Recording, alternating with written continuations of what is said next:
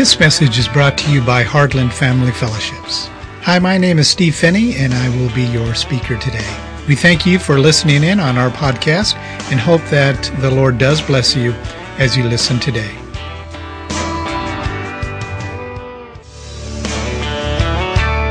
The title of our message this morning is The Weaknesses of Woman, Part 2.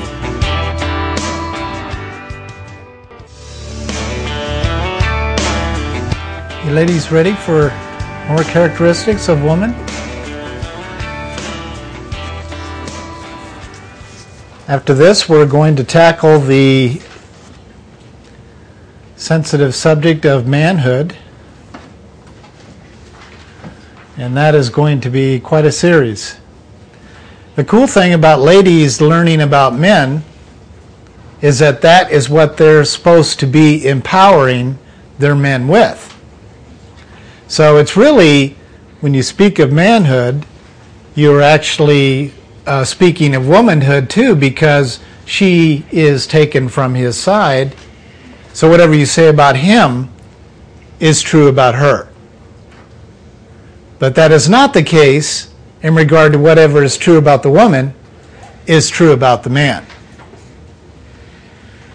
So I will explain that more as we get through that series, but it is very significant in understanding the power of marriage and the contract that God gave us through a decree between man and woman is the starting place for the eternal decree that God places on His Son. We get accepted into this contract as bridal members of Christ. It is not a result of our decision. Okay, so and that's where I want to start, actually. So I want you gals to tell us what is that one characteristic that you dislike about not yourselves in respects of being a human being, that you dislike about yourself in respects of being woman? Or do you love everything about yourself? Fixing everything? Okay, that's a good one. I mean, it's not a good one, but I mean, it's a good one. It's a good bad one. Not necessarily the same point. So. Yeah, and that... Talking about somebody else, by the way. Yeah. Her father. That is one of the primary teaching bullets we're going to go after over the next couple months. The problems you see existing between men and women today start at that point. So women usually get frustrated and say, well, then I'm just going to start communicating to the man like a man. I find that often in text messages. So they think that I like these male text message responses, and I don't. And or on a telephone conversation, a man will oftentimes chop off much of what he even really wants to say. So in a text message, if you can imagine, if a phone message of what you'll get out of him in real lifetime squeezes down to this, and then you get him on the phone, it squeezes down to this, and you get him on a text message and it squeezes down to this. So what happens to women is they think, well, that's how I got to communicate to this guy. And that's what will destroy your relationship. But I'm actually going to show you a formula of communication from the garden of how women are supposed to fill in the blanks. But then we have to address the issue of men not being threatened by that ability. But that's a significant one. Fear is another significant one, which leads to control. So as we go through the rest of these 16 characteristics, you might view some of them as kind of not so nice, but in reality, they are strengths of a woman but oftentimes have liabilities to them. So every strength has a liability. Someone give me an example of that. Every strength has a liability.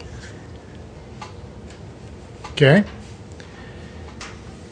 The gifts that the Lord has blessed us with are actually manifestations of the characteristics of the face of God. That's from the Hebrew. So every spiritual gift that is stated in the Bible, administration, exhortation, pastoring, prophecy, all 18 occupational and all 25 functionals are manifestations of the face of God. You're actually learning about the face of God when you study the spiritual gifts stated in the Scriptures. So administration, the liability of administration is a legalist.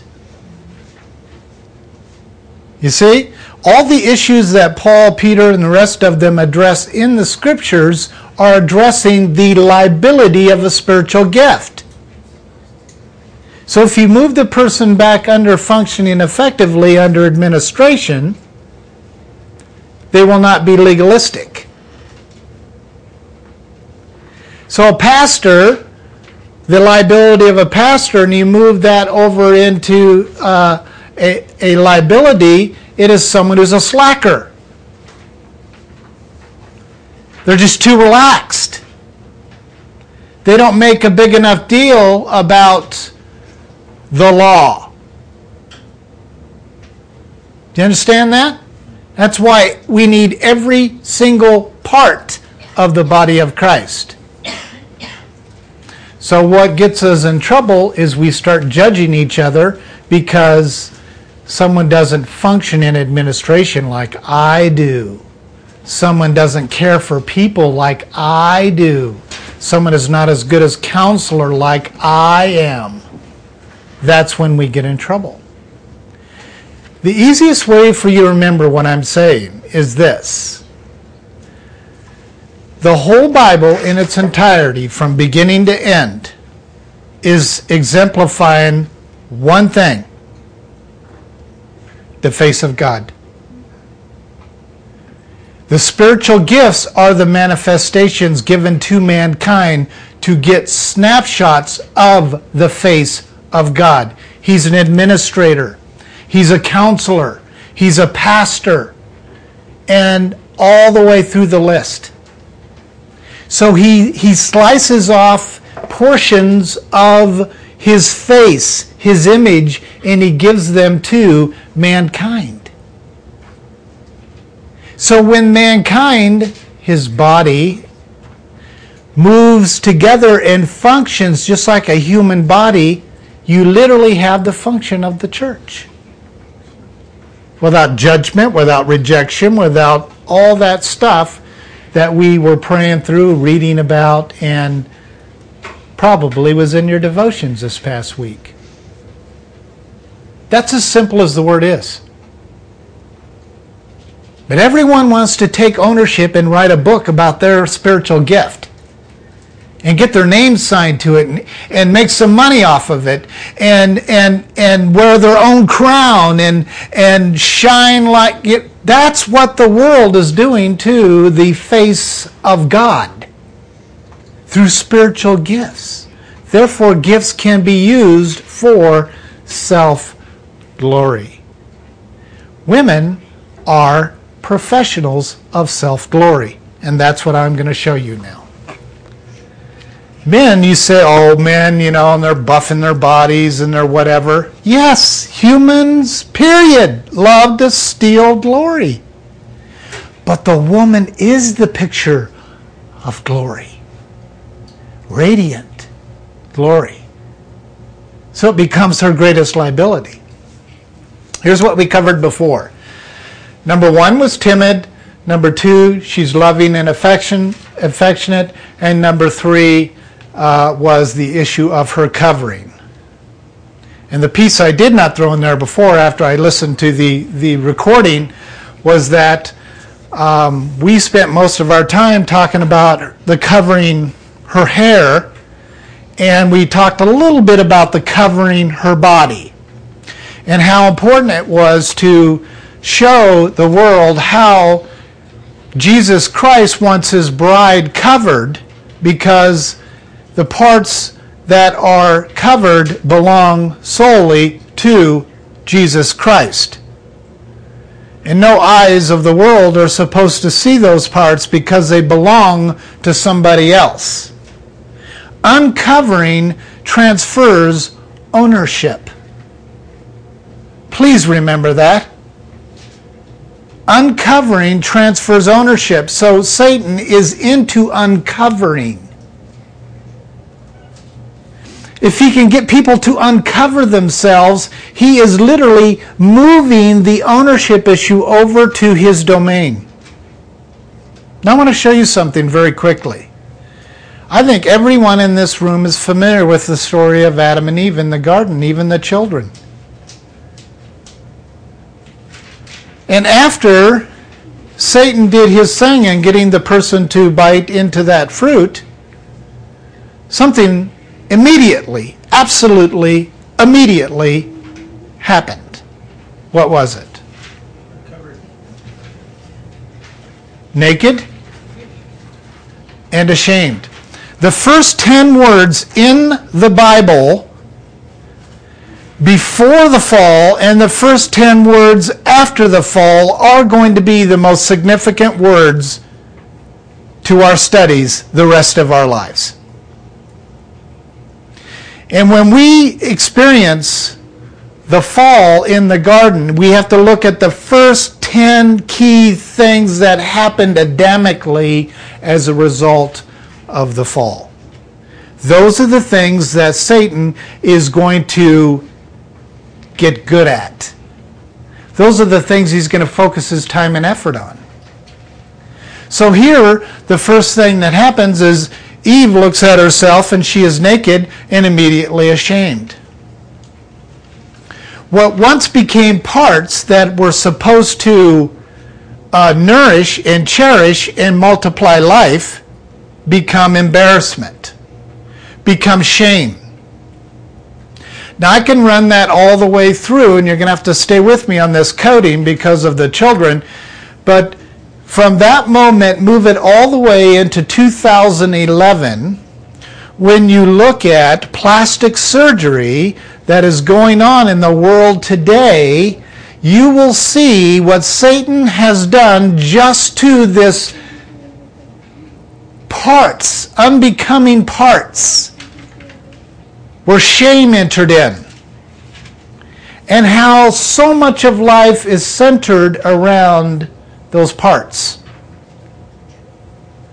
To the point where I've had counselees spend $35,000 of their own money, because insurance won't cover it, of their own money to do certain types of plastic surgery.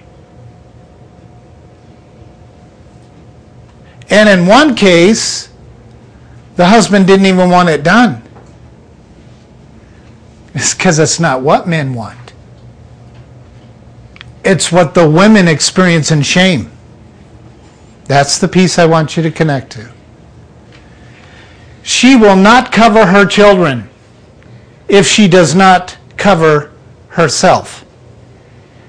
She will not cover her children spiritually if she is not covered herself.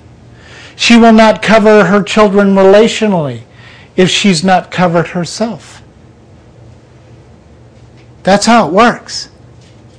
So when we look at the Proverbs 31 woman, she is all about, just go and reread it again, she's all about covering, finding the proper linens, covering them with everything from food to clothing, shelter. She's all about covering. There's a lot behind number 3. And by the way, Satan took, and the illustration I use with guys when I am helping them through immoral issues, is on one side of the street there is this gallery that has absolutely zero sin in it. And you walk into this gallery and there's pictures of the transparency of the way God made these human bodies and nature and.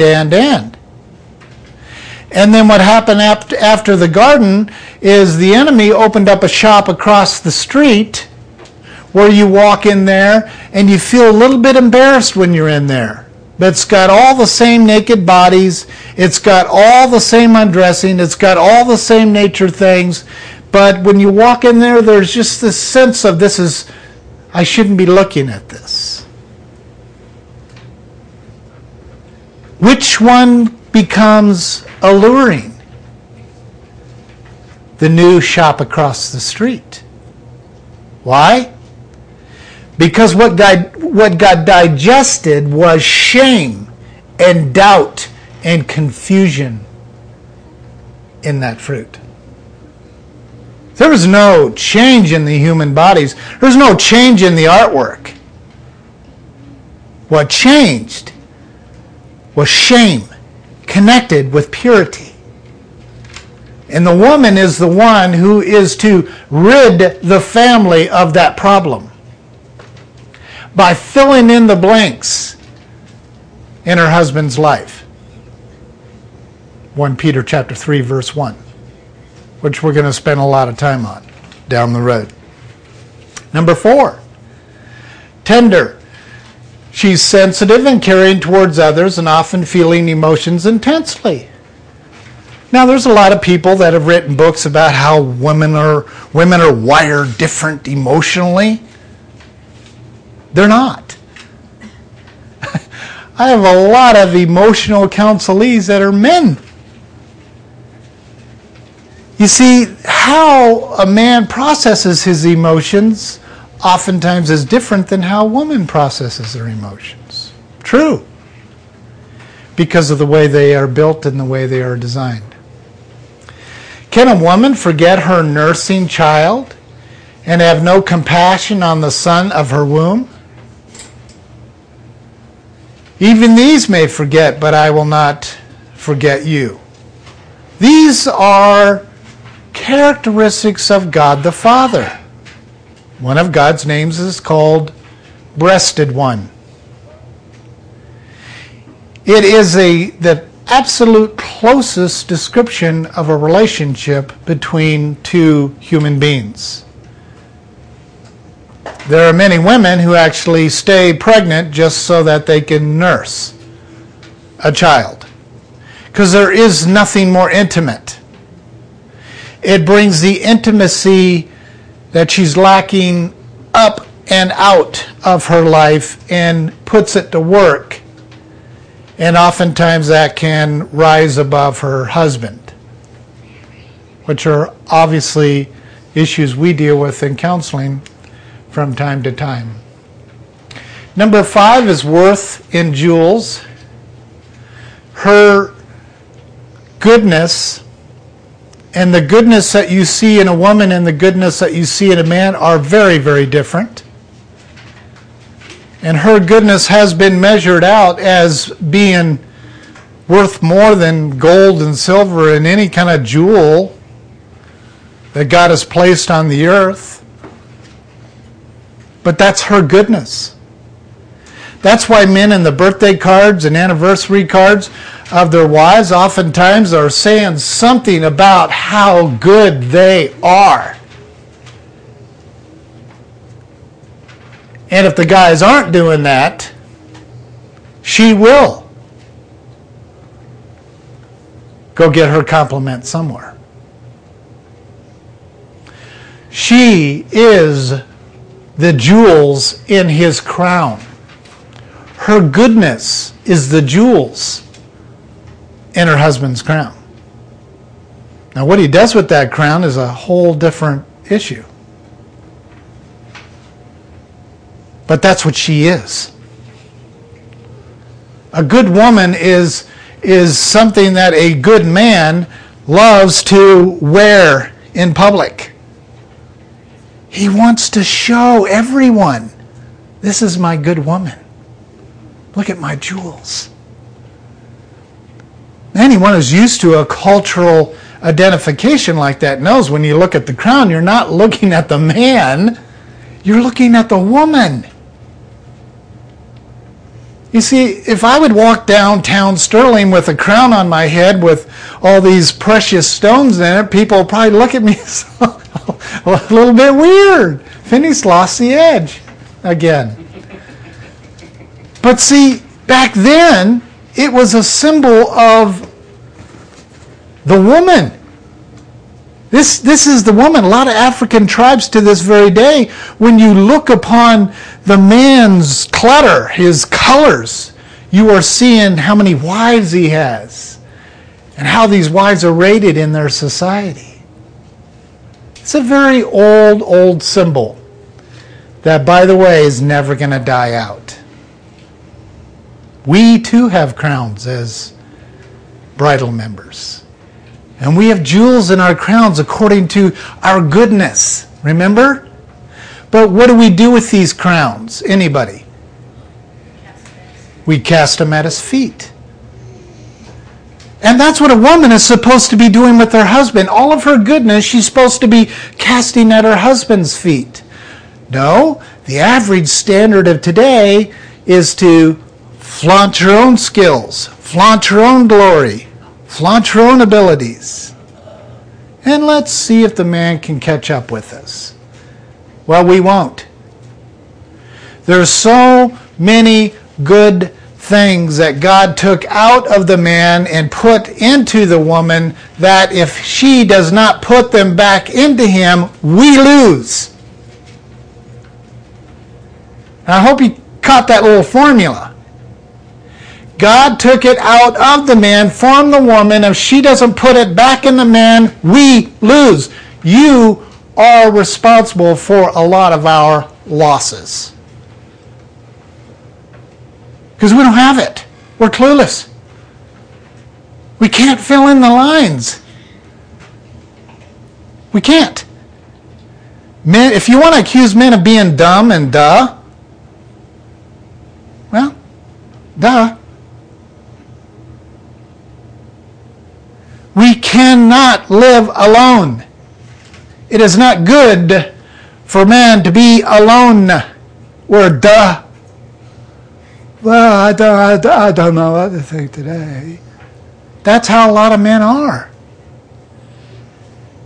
Because they're either not allowing their women to fill in the blanks in their life, or they simply don't have a woman to fill in the blanks. But can you imagine if every woman that walked the face of the earth was filling in the blanks of every man, saved or unsaved? You'd have a very functional world. But that's not going to happen, I'm afraid, at least from what I read in prophecy.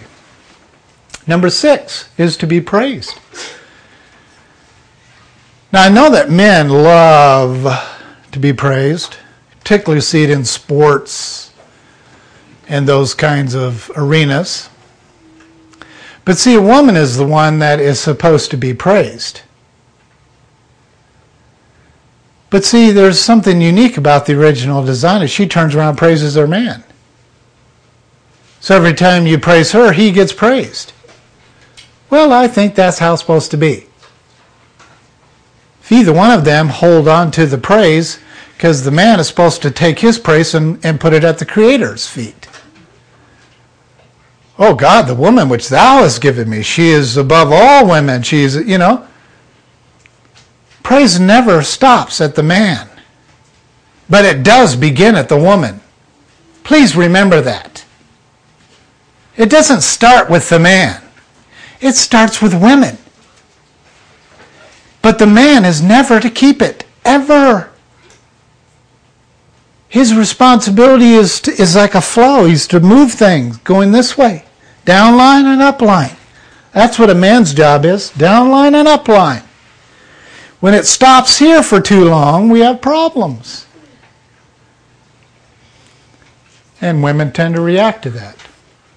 Number 7. She does have the tendency to be a little bit careless from time to time. lack of self-control in pursuing your own pleasures or your own satisfaction. Now that is what Gail was talking about earlier in regard to this control thing. Most women would not label themselves careless.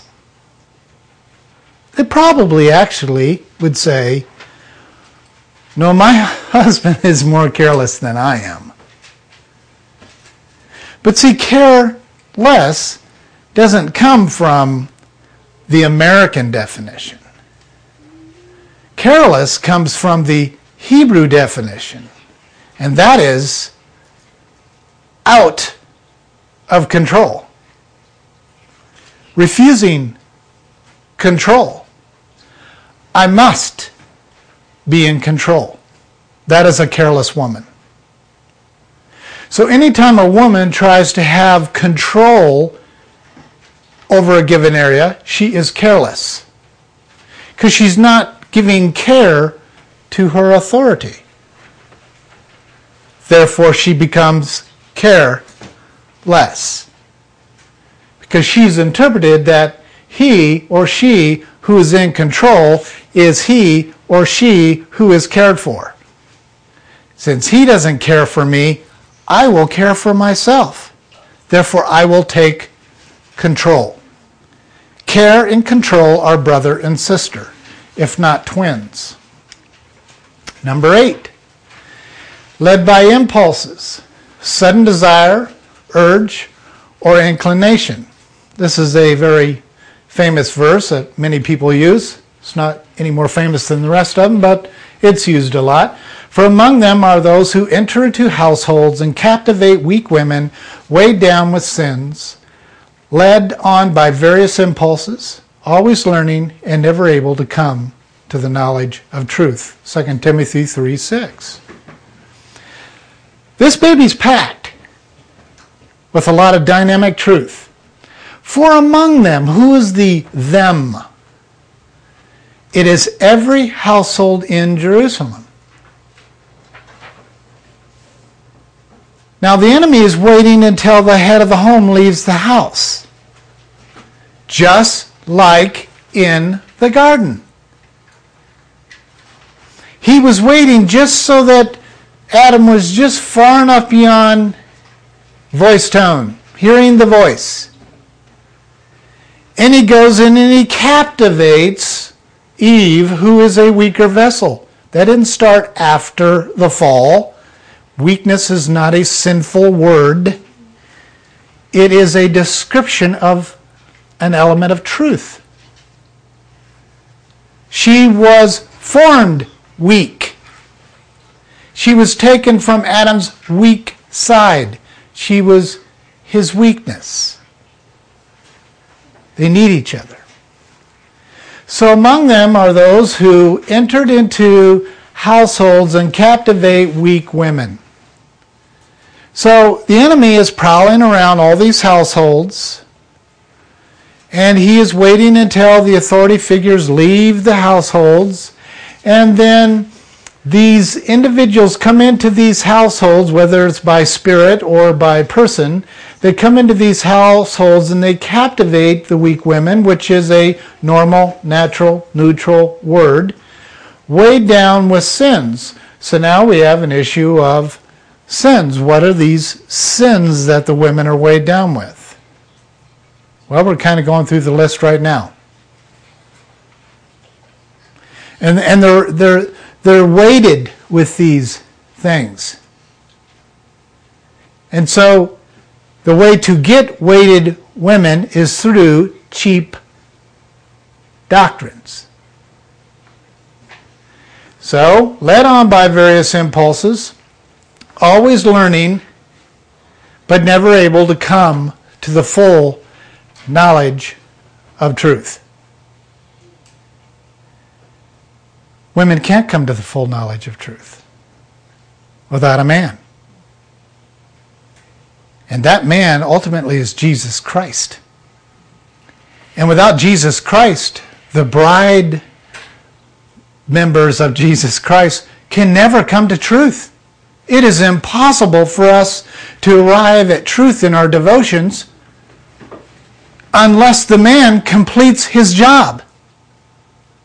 Do you understand that? It is no different between a man and a woman. She cannot grasp the full definition of truth in a given situation without her man. And if she's not married, it's her father. If it's a rebellious father, it is Jesus Christ directly. But it is a man. It is a masculine figure that finishes the learning. I know women who learn and learn and learn and learn, and they still don't show victory. Zilch. It's because that man is either not stepping up and finishing the learning process, which we're going to spend a couple months talking about, how he's to do that, or there is no man in her life to finish up the learning process. Women are competent learners. They are incompetent finishers. And I'm including the bride of Christ, us. I can learn every day in my devotions. The Greek and Hebrew, and I could wear myself silly studying the finer points of scriptures.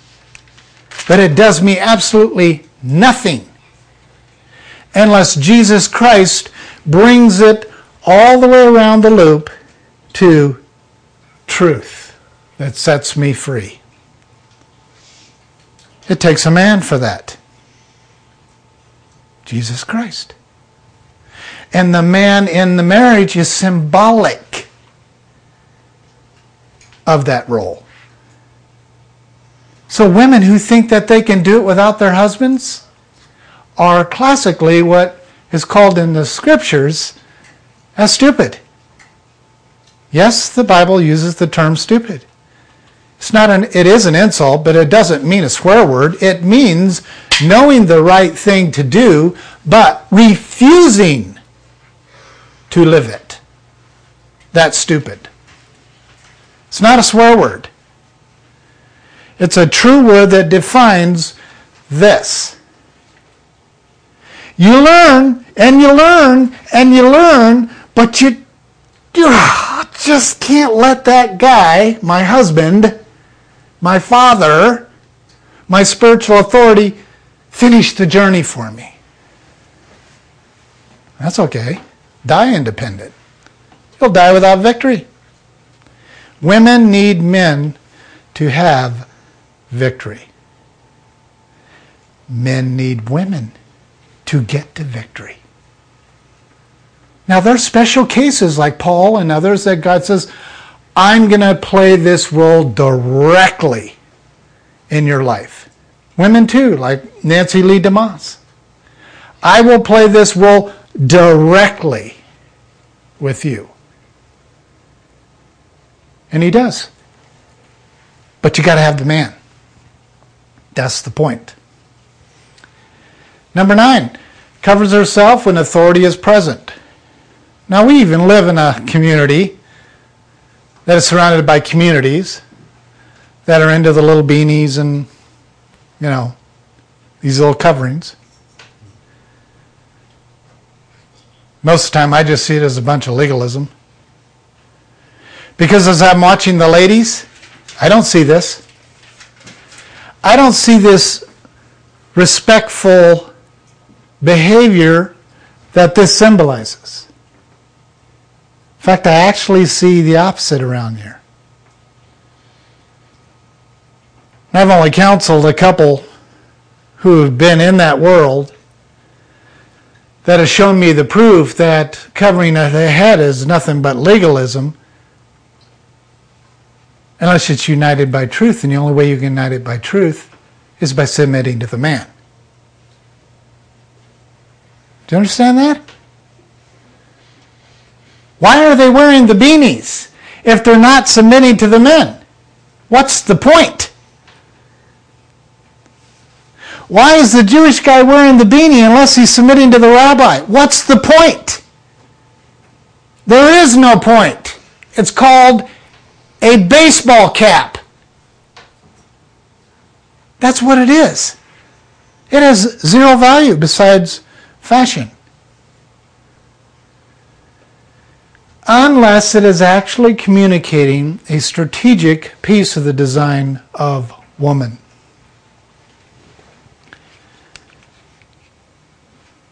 Number 10, reflect God's beauty. The combination of qualities that make something pleasing and impressive to listen to or touch, or especially to look upon. Women, as I don't think it's argued by many, are created, formed with a very special beauty. And that beauty is to be introducing men, supposedly, to a beauty of the body of Christ. If they take that beauty and use it to get attention, because remember one of their things is affection, if they use it to get attention on themselves, instead of showing the world what the body of Christ, how beautiful the body of Christ is, then what we're going to have is the issue of lust. So men will tend to look at this reflected beauty of God's face, and they will see something that they can obtain for themselves. But she is designed to actually be beautiful, even if you look homely. Whoever came up with that word, it's kind of a compliment to be at home. But you know what? To God, it is the absolute reflection of the beauty of His face. Now, how she fits in the ratings that man, actually Satan, created for her in that gallery over there, well, I guess that's up to her. Shame demands ratings. Shame demands competition. Shame demands a scale. Where do I fit in life? So over at the gallery across the street, every woman wants to know, how do I fit in the average, I'm down here compared to those ladies that have their pictures hanging on the wall. So Satan has created a rating system like grading your kids' paper. A, B, C, D. Got to skip E, of course, because that's excellence. F, for failure. That's why in a lot of homeschool training programs, they say don't use the rating system, but just point out the things that need to be corrected. Because Satan has created a rating system. And he wants humans to kind of take their little round peg and put it into that peg of whether I'm a failure, I'm okay, I'm average, or I'm above average. So women particularly fall into that temptation when it comes to their external beauty, because they've allowed Satan to decide what is beauty. Do you remember the scripture? I just can't bring you the reference, where it says Jesus was unbecoming in appearance. I once heard that from a teacher that says that translates out as ugly.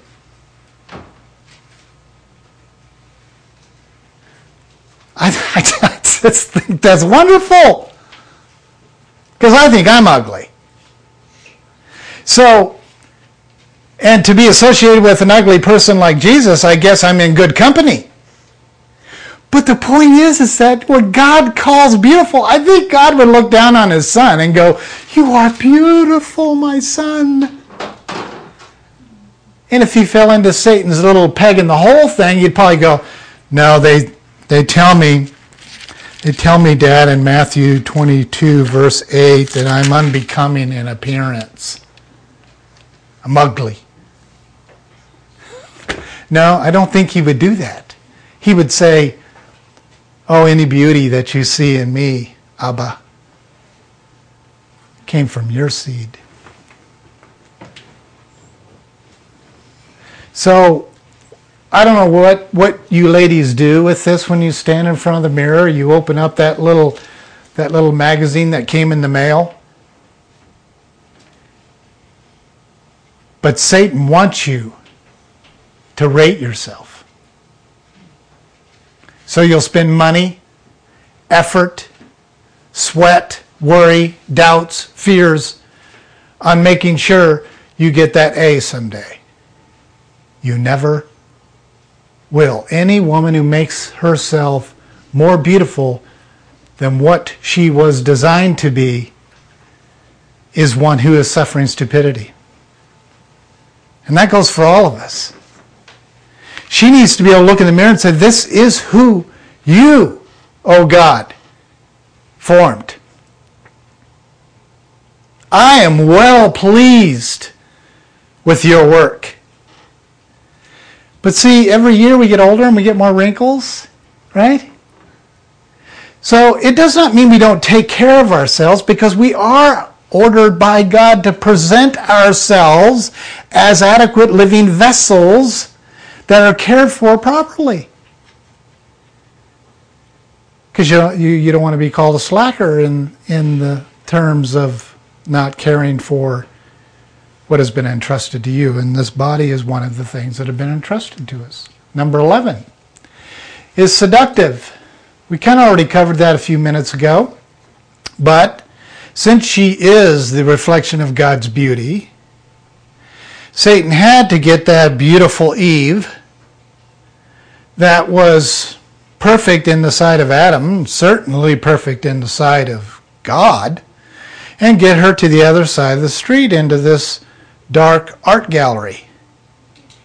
She had the same goods she had from this moment to that moment over there, but now all of a sudden she becomes a tool for seduction. Adam, I can't walk on that side of the street anymore, but reach, you must have this. And so it worked. Because of previous teachings we talked about, as one of her responsibilities is feeding. And then he came over to the other side of the street, so to speak, and joined her in the seductive gallery of sin.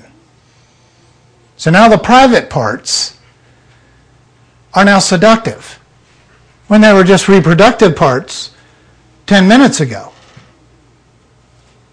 Now the other thing that happened, number 2 on the list, was that God came, which happened to be the second thing he asked of them when he came in the cool of the day and asked why Adam was hiding, so he dealt with the whole hiding thing first. And then he takes the naked bodies that, in his mind, don't need to be covered, and he sacrifices the first animal sacrifice, and takes the hide and he covers them, even though they had themselves covered. He covers them. And then what does Satan do? Satan spends the next 6,000 years getting them to take their clothes off. Do you see the simplicity of the ridiculousness of seduction?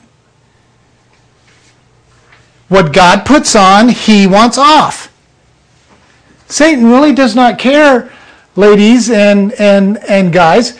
Satan does not care what these bodies look like. There's no value in it for him. He just does whatever God does, opposite of whatever God does. He tries to undo what God does. So when God covers a body, he wants them uncovered. And what was Ham's big sin? Someone remind me here?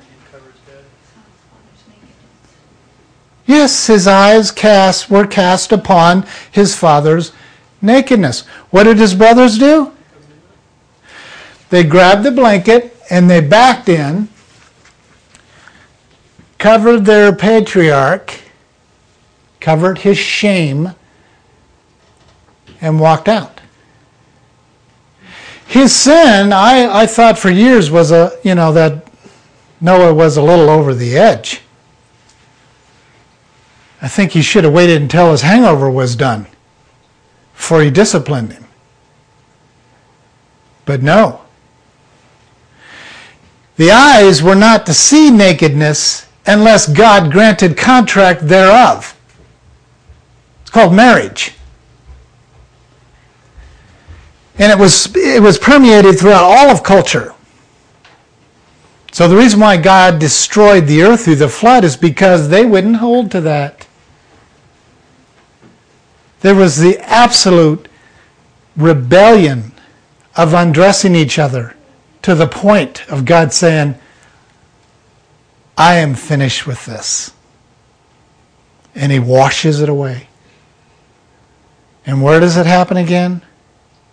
With one of the brothers. So what we look at, whether we see it as honoring God or honoring self, becomes a huge thing for God. Number 12, to be modest in appearance, not drawing attention to or discussing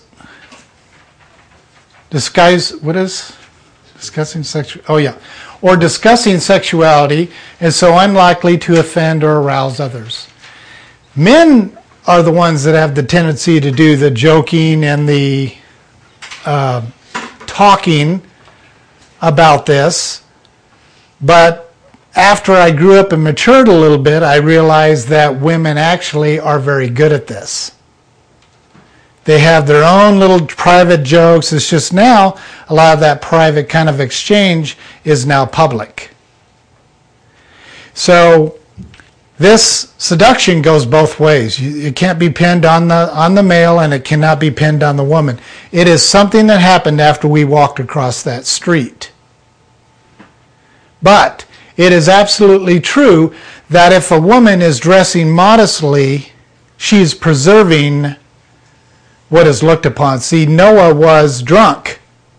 The scriptures say he was drunk with too much wine because of the stress of the ark. Just go back and read it. He passes out. He was obviously naked. And his son walks into the tent, which is a no-no anyway. You do not walk into a patriarch's tent without permission. But he did for some reason. And we don't know the reasons why, and they probably weren't important because God didn't state them. And then the rest of the story happened. So this is a significant thing to God in respects of modest. Yes, Noah should have made sure his body was covered if he was going to get soused. Or maybe Noah was relying upon the law, the rule at hand is you don't walk in on an authority's room. Just like your children don't walk in on a master bedroom when the parents are in there. I don't know. So there's a responsibility both ways. The woman needs to cover herself in such a way that she's protecting his eyes. Because we're going to learn here in the next couple months that is one of his greatest weaknesses is to undress with the eyes. And that's why Jesus said to these men in Matthew 5, he who looks upon a woman to have her has already committed adultery with her in his heart. That is one of the greatest weaknesses of man.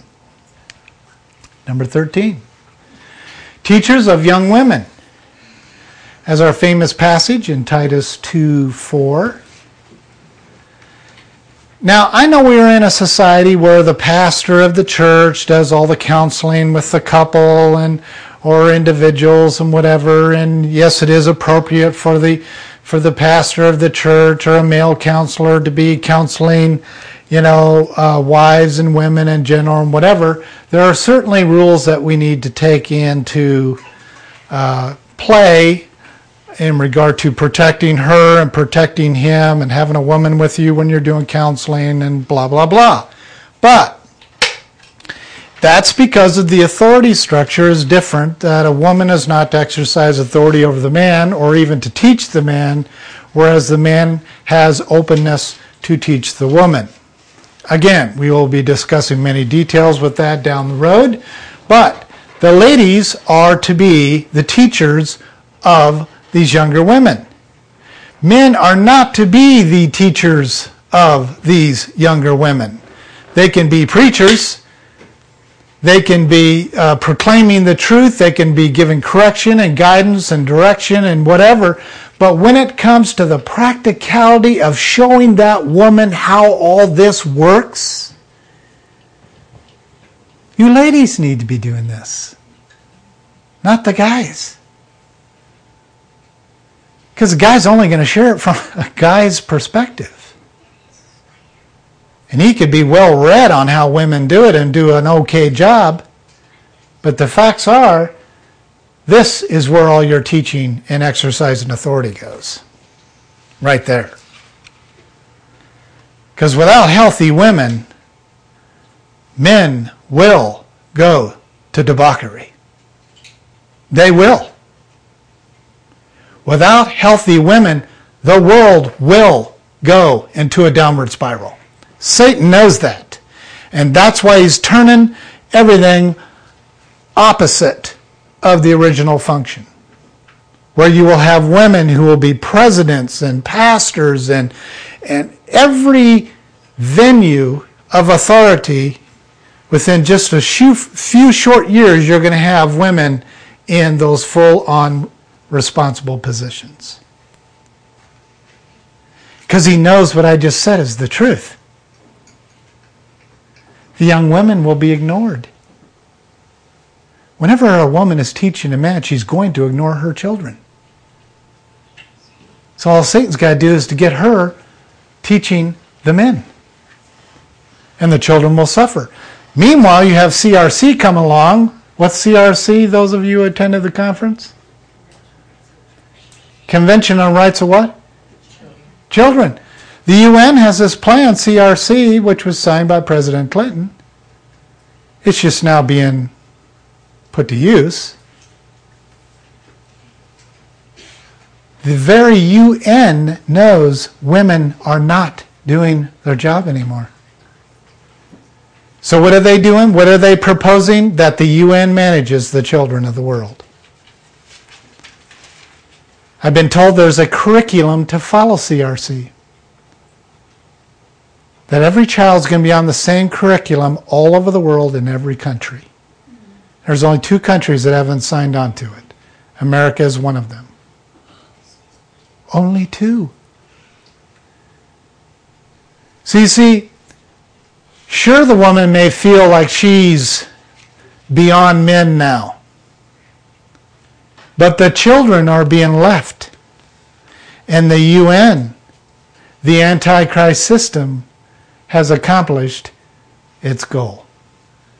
Satan always works from the bottom up. Animal rights, children, women, husband. That's how it works. He's already there. It's not coming. It is already happening. Number 14. Responsible for celebrations. If you don't believe me, just watch Jess. We call her the party animal. Party planner animal. Party planner animal woman. Better stop while I'm behind. So, but it's true. Women do remember the cards, and they remember the balloons, and they remember, making someone feel special when it's, and the guys are kind of showing up at the parties, and every once in a while you'll have a guy that's a little more sensitive than the other guy, and he'll bring a balloon or some flowers or something. Which is great, because mothers should be teaching their boys how to bring flowers to the neighbor's house when you go for dinner, and remember those things. Because that's needed in marriage, remember? How many of you ladies still appreciate getting flowers from your husband or father? Of course. So, this is one of the key elements of bonding for women is celebration. If she can turn that house into a party every day, when he comes home, it does keep him alive. People love parties. 15, mourn for the death. She definitely has a connection there. Every once in a while you'll be watching television or something and you'll be hearing a father groan and mourn loudly because he lost his child in some battle or something. But the wailing of a woman, oh my. That level of pain and grief, only she can feel. And even when she goes to assist a sister who is suffering in mourning, there's a connection there that even a caring neighbor, father type would come over and say, you know, Susie, it's going to be okay. God's around you. He'll care for you. He could say all the right things and provide some comfort. But it's when he walks by and gets some apple pie and the woman, his woman, walks up behind and puts her arm around her, she falls apart. Because there is something God has given her to get into that level of comfort. Yes. What is the significance? I really haven't thought about it till right now, but you know how they used to hire the mourners, the women that would come, you know, in the Jewish book? It's probably that. Because they Comfort. They comfort us. That's interesting. Yeah. Think about that.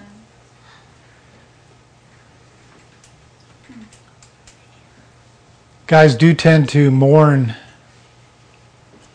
privately and inwardly, and a lot of times their wives don't even know that they're mourning. Big difference there. Finally, number 16 is tender. Sensitive and caring toward others, and often feeling emotions intensely. Didn't we have tender before? Yeah, we did. Maybe it's important. Okay, she's double tender. I'm going to have to go back over my notes and find out what that last one was. But yeah, she's tender. That's a very very tender, intense, tender one right there. Tender and tender. So here is our summary. The scriptures forbid women to oversee men doctrinally. Many Christians interpret this passage as proof that women shouldn't give input or advice to men.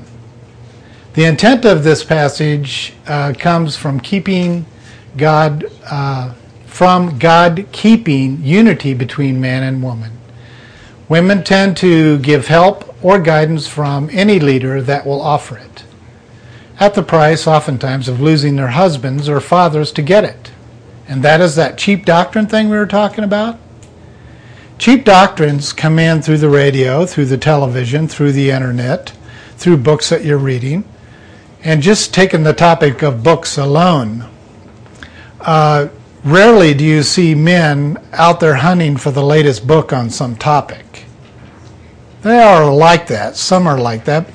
But it's typically women that will comb over teachers and take in a lot of what they're saying, and then they like it, they'll say, honey, you need to get to know this author. Where in reality, women should never be reading anything their man has not checked out. And that's a safety mechanism for this.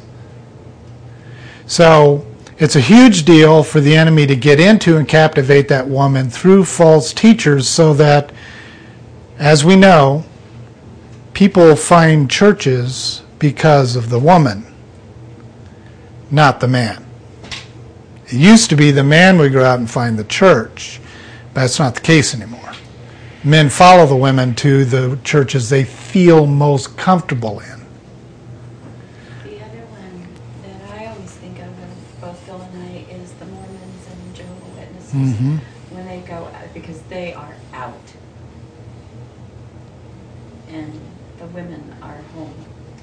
And the women invite Yep, that to their home when the scripture don't even. exactly.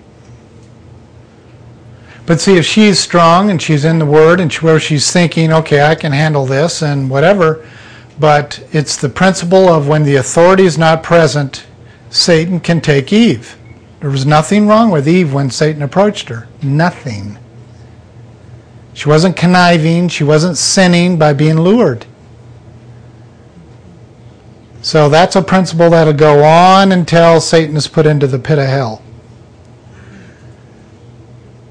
He is going to lure the woman, but he's got to get the man out of the house. Men in general are insulted when their wives or daughters do not come to them for counsel. It's a technique I use in counseling all the time. Even though I could give her the answer, many times I say, go ask your husband. Well, he doesn't even know the word. I don't even think he's saved. Good. Because that'll be a nice, honest place for us to start. We are going to riddle him to death. Literally, for the death of the cross. We're going to riddle him to death with questions he can't answer. So he is driven to go somewhere for the answers. And when he says, I'll go ask your counselor, you're going to say, my counselor keeps telling me go ask you. Well, tell him I don't have the answers. And she'll be ready for the answer. Well, he wants you to talk to him about what the answers are. He won't give them to me. Immediately, there's respect between the counselor, the advisor, the elder of the church, and the man. He's seeing this man is honoring what he wants. He's appealing to manhood. Every man wants to be a counselor, even if they're gay. It is in their design. Even though I do not believe in gay and don't believe it is a male choice or any of that kind of stuff, I just wanted to make that clear. But it is in every man. Every man to want to be a counselor, to give advice, to give counsel. God instructs women to learn from their husbands/fathers, at home preferably. Since women tend to look at others for guidance, this requirement assists the women to stay connected to the source of authority, their husbands and fathers. And then in 1 Timothy 2:11, God tells us the women are to receive instruction quietly and with entire submission. I will be spending lots of time on this communication thing, as I told you about, but here's how it works. Anytime a woman interrupts the flow of a man, she has told him, I'm not interested in where and what you have to say. He may be starting out with good sound advice, and all of a sudden he makes a left turn. And she feels that left turn being made. So she starts interrupting him, but just, you're not here, and starts moving in her own effort him back to the right path. You've just destroyed the venue of communication from God. God will go silent. God has never forced communication when someone is opening their mouth. That is an amazing factor to me. He just goes silent and lets that bogus stuff that now is all labeled proper Christianity with women, he just lets it go for centuries because he's a gentleman. He's a respectable God. He understands you don't interrupt the flow of anointing. And if it's a little to the left or a little bit too far to legalism, God can straighten it out. But let him get it out of his mouth. And then do the 3-second rule. It's out of his mouth. 1 1,000. 2 1,000. 3 1,000. Well, honey, I have a question. See, it's not stifling. It's helping him fill in the blanks that he left blank. Well, what's your question? Well, what did you mean when you said blah, blah, blah? Let him get it all out of his mouth. Remember the flow? All out of his mouth. Stop. 1 1,000. 2 1,000. 3 1,000. But didn't you say that blah, blah, blah, blah, blah, blah, blah, blah, and you may be excellent at putting all the little pieces together? And then he's kind of going, well, yeah, I did say that. That's not right? It's not what I read in the Word. Well, show me that. See, you have a healthy guiding your husband to the Word. It's powerful. But you want to destroy your marriage? Interrupt it. And he will shut up. Men love to submit. It's one of their greatest flaws since the fall. Since the fall, women have struggled with taking counsel from men in general. They tend to verbally fight back when told to go a given direction. God, obviously knowing the ramifications of the fall, puts these guidelines in place to preserve the women and their relationships. In verse 12, she is given the instruction not to exercise authority over a man. This is due to the fall. Men are easily offended when women attempt to exercise authority over them. So the issue becomes careless. She does it anyway. She doesn't care. It's facts. She just doesn't care. And if you don't care, then you've just directed God's care somewhere else. He'll literally side with the ignorant man instead of the righteous babbling one.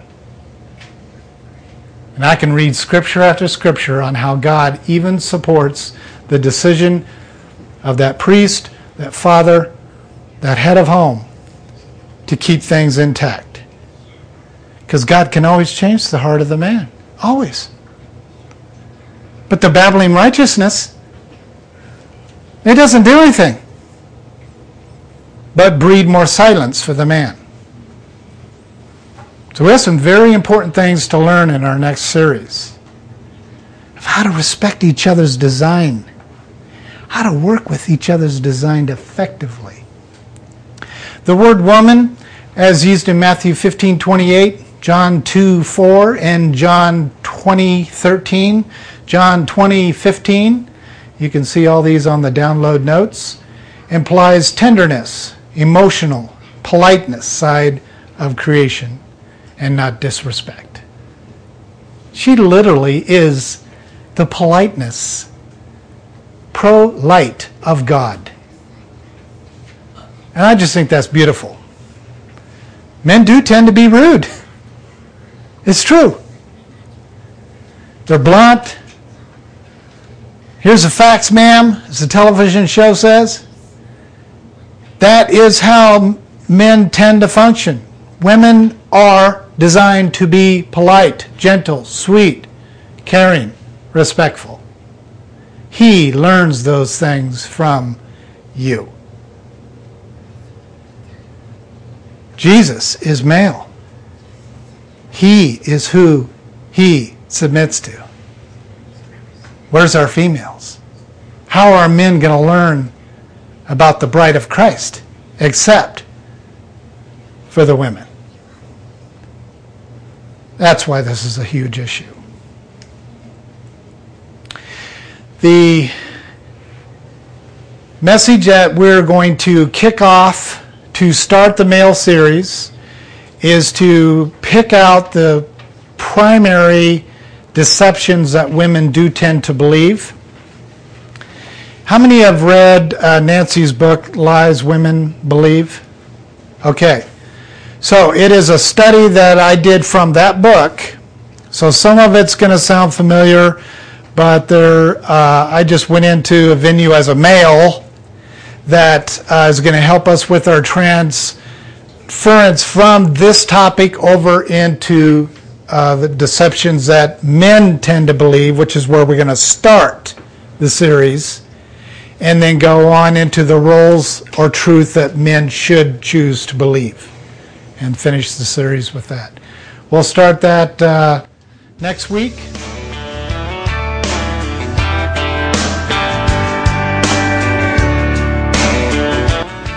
Thank you for joining us today. Heartland Family Fellowship is a local church plant here in Sterling, Kansas. Our fellowship includes the family and all levels of worship. Our mission is to bring families back together spiritually, relationally, and physically. Many people ask us, what does that really mean, or how does it benefit them? Well, it means that you can bring your entire family to any of Heartland's events, and we will work to keep the focus on God, Jesus Christ, and the body of Christ without dividing up the family at the front door. If you're interested in learning more about our fellowship or other family integrated fellowships, please log on to our website. That is www.heartlandfellowships.org. We thank you for joining us. Get yourself in a bind, lose a shirt off your back. Need a floor, need a couch, need a bus fare.